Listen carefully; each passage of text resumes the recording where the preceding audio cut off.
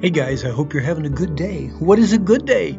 A good day is when it starts and ends spending time with our wonderful Lord.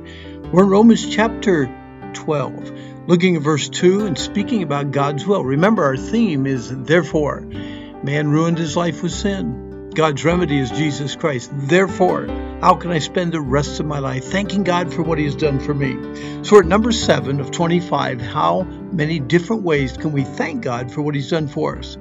And this one, number 7, is I must understand God's will for my life. In verse 2, it says that we might prove what is a good and acceptable and perfect will of God. As we become less and less conformed to this world and more transformed into the likeness of Jesus Christ himself, we will be more able to discern God's will for our lives and more prepared to display to others that the will of God is perfect, is acceptable, and very, very good. Discerning the will of God takes some effort. You will not find it in a fortune cookie at your favorite Chinese restaurant, by flipping a coin, or mysteriously written on your Facebook wall. In fact, if you have not applied what we have just read, refusing to accept the world's way of thinking and instead renewing and saturating your mind with Scripture, you'll probably have a hard time discerning God's will for your life. Many of us, after failing a difficult algebra test or bombing an English grammar quiz, have considered quitting school, okay? Now, if you quit the school of Scripture that talks about putting off selfish habits, or if you play hooky from the course on renewing your mind, you will never, ever be able to pass the test of discerning for yourself God's will for your life. Before we go on to discuss the 3 elements of God's will, how would you answer these 3 questions? Number 1, what are you doing daily to keep from being conformed to this world? Number 2, what are you doing daily to renew your mind?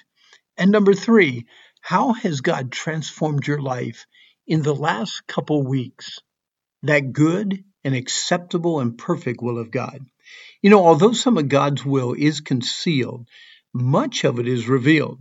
We must make sure we are honoring the revealed will of God before we can be confidently expect to know his concealed will. What does God's word already say about God's will? There are actually over 20 New Testament references referring to the will of God. Do you confidently thank God for what he has done for you? Keep your body pure. You strive to love God with all your heart. Okay, in a biblical nutshell, that is the will of God for your life. 1 Thessalonians 5:18, in everything give thanks, for this is the will of God in Christ Jesus concerning you. 1 Thessalonians 4:3 and 4, for this is the will of God, even your sanctification, that you should abstain from fornication, that everyone who should know how to possess his vessel in sanctification and honor. Then Ephesians 6 through 7, not with eye service as men pleasers, but as the servants of Christ, doing the will of God from the heart, with good will, doing service as to the Lord and not unto men. God is pleased with a heart that both desires purity and expresses thanksgiving. In a more general way, God's word is God's will. Since God wants the best for our lives, he wants us to live according to his will, which is according to his word. Paul describes God's will with what 3 words? Good, acceptable, and perfect. God's will is always good. In one word, profitable.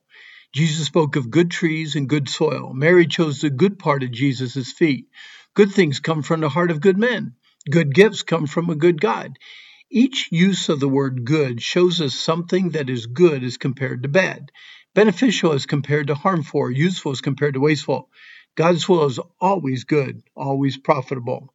God's will is always acceptable. In 3 words, pleasing to God. Here's a short, concise personal testimony from our Lord Jesus as he lived on this earth. He that sent me is with me, for I do always those things that please him. That's from John 8:24. Paul then testifies of Christ in Romans 15:3 when he wrote, for even Christ pleased not himself. We can choose to either please God, which is acceptable, or displease God, which is totally unacceptable. God's will is always perfect. In 6 words, it will produce God's intended purpose. The root word for perfect is teleo, which has its own portfolio of word pictures. meaning full, complete, or finished. Teleo was used for Scripture in 1 Corinthians 13, for love in 1 John 4, for the mature believer in Colossians 1, and for Christ's final words on the cross. It is finished in John 19. God has an intended purpose for the life that He wants to bring to a finish. Stay in His will and stay in His word and watch Him accomplish His purpose in your life. To prove this, be not conformed to this world, but be transformed by the renewing of your mind. What a wonderful way to thank God for His redemptive work in your life. He forgave you. He saved you. We can show our thankfulness to God for everything He has done for us by simply knowing, loving, and accomplishing His will for our lives. By God's grace, we all can strive for that. Here, time's up for now, but I hope you enjoyed the study today. But remember, today is the day the Lord made. Let's rejoice, let's be glad in it, and I hope you have a good day.